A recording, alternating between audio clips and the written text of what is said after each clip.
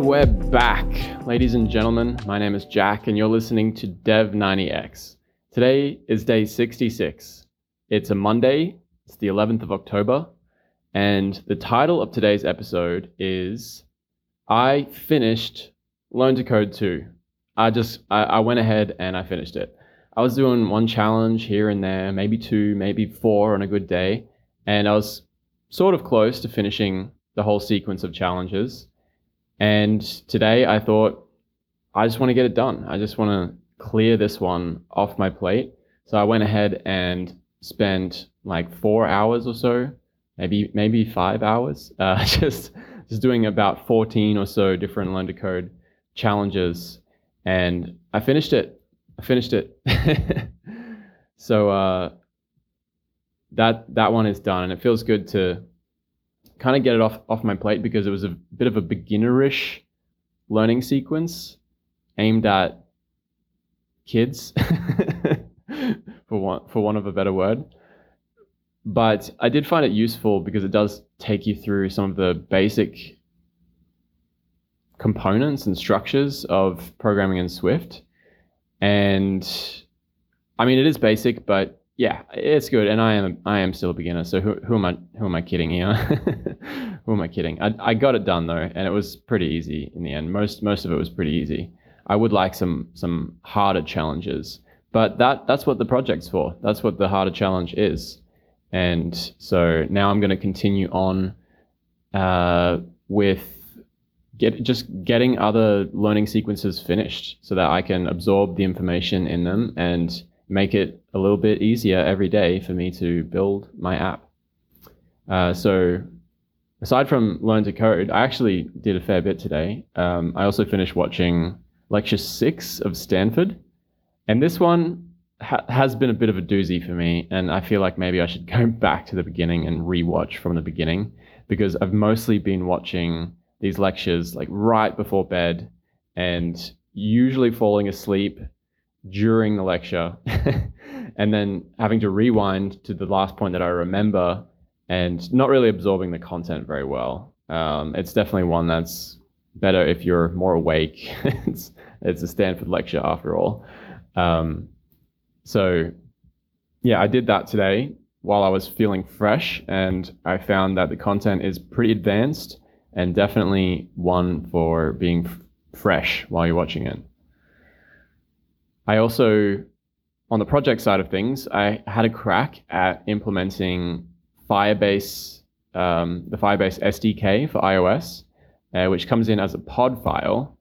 And to do that, you need to do a bit of terminal ninja skills where you open up the terminal and you make sure you've got CocoaPods installed, and you install the pod file, and then you install CocoaPods, and then you navigate to your folder, you create a pod file which tells CocoaPods what you're looking for, which pods, and then you write that into the file. So it's like Firebase pod, Firebase/core, Firebase/real-time database, or whatever, whichever ones that you want. It's modular, so you can just pick whichever ones you want and keep your project fairly lean. And then you install them. And of course, it didn't go straight. It didn't go to plan initially, as I ran into a little roadblock with, I think it's M1. So CocoaPods was built for Intel chips, x86, and now I'm running ARM, and it's M1. And so I had to run this special command to figure out how to install it using the emulator of the terminal. So the terminal being emulated, run through x86 architecture, and then it worked. But then it still didn't. My project still didn't build when I opened it up with the pods in it. So yeah, basically just completely failed. And I thought I'll leave it there for today, as I don't actually need Firebase right now. It's not really a high priority feature for me to be building right now, but I do want to know how to do these things down the track. Like, I want to know at least how difficult they are and how much time I need to allocate to them, and if I should start learning things now, so that I can get the process started and yeah, I don't know. I don't know what I'm trying to do, but I'm just sort of shooting in the dark a little bit with a lot of different aspects of building out the feature roadmap. And part of the reason for that is because any feature that is in the roadmap right now feels impossible to me. And so I'll have a go at building something, and then I'll be like, "Nah, that's too hard. All right, let's try something else." And then I'll have a go at that, and even though it might not be something that is needing to be done soon, might be further down, I'll at least want to have a go at it so that I can potentially learn something from the experience, which will then help me when I go back and do the other things that I tried, as I'll be coming back to them with more knowledge and more experience. So that's my strategy with this right now, and I think it is working. I think it's going okay. Yeah. I also had a 1 hour meeting with Harry this morning where we went over our Miro board and we looked at our feature roadmap and we looked at the goals for the app, and that was good. Just like re-clarifying some things and prioritizing some things there as well. And I designed a little Path to Pro programmer for myself.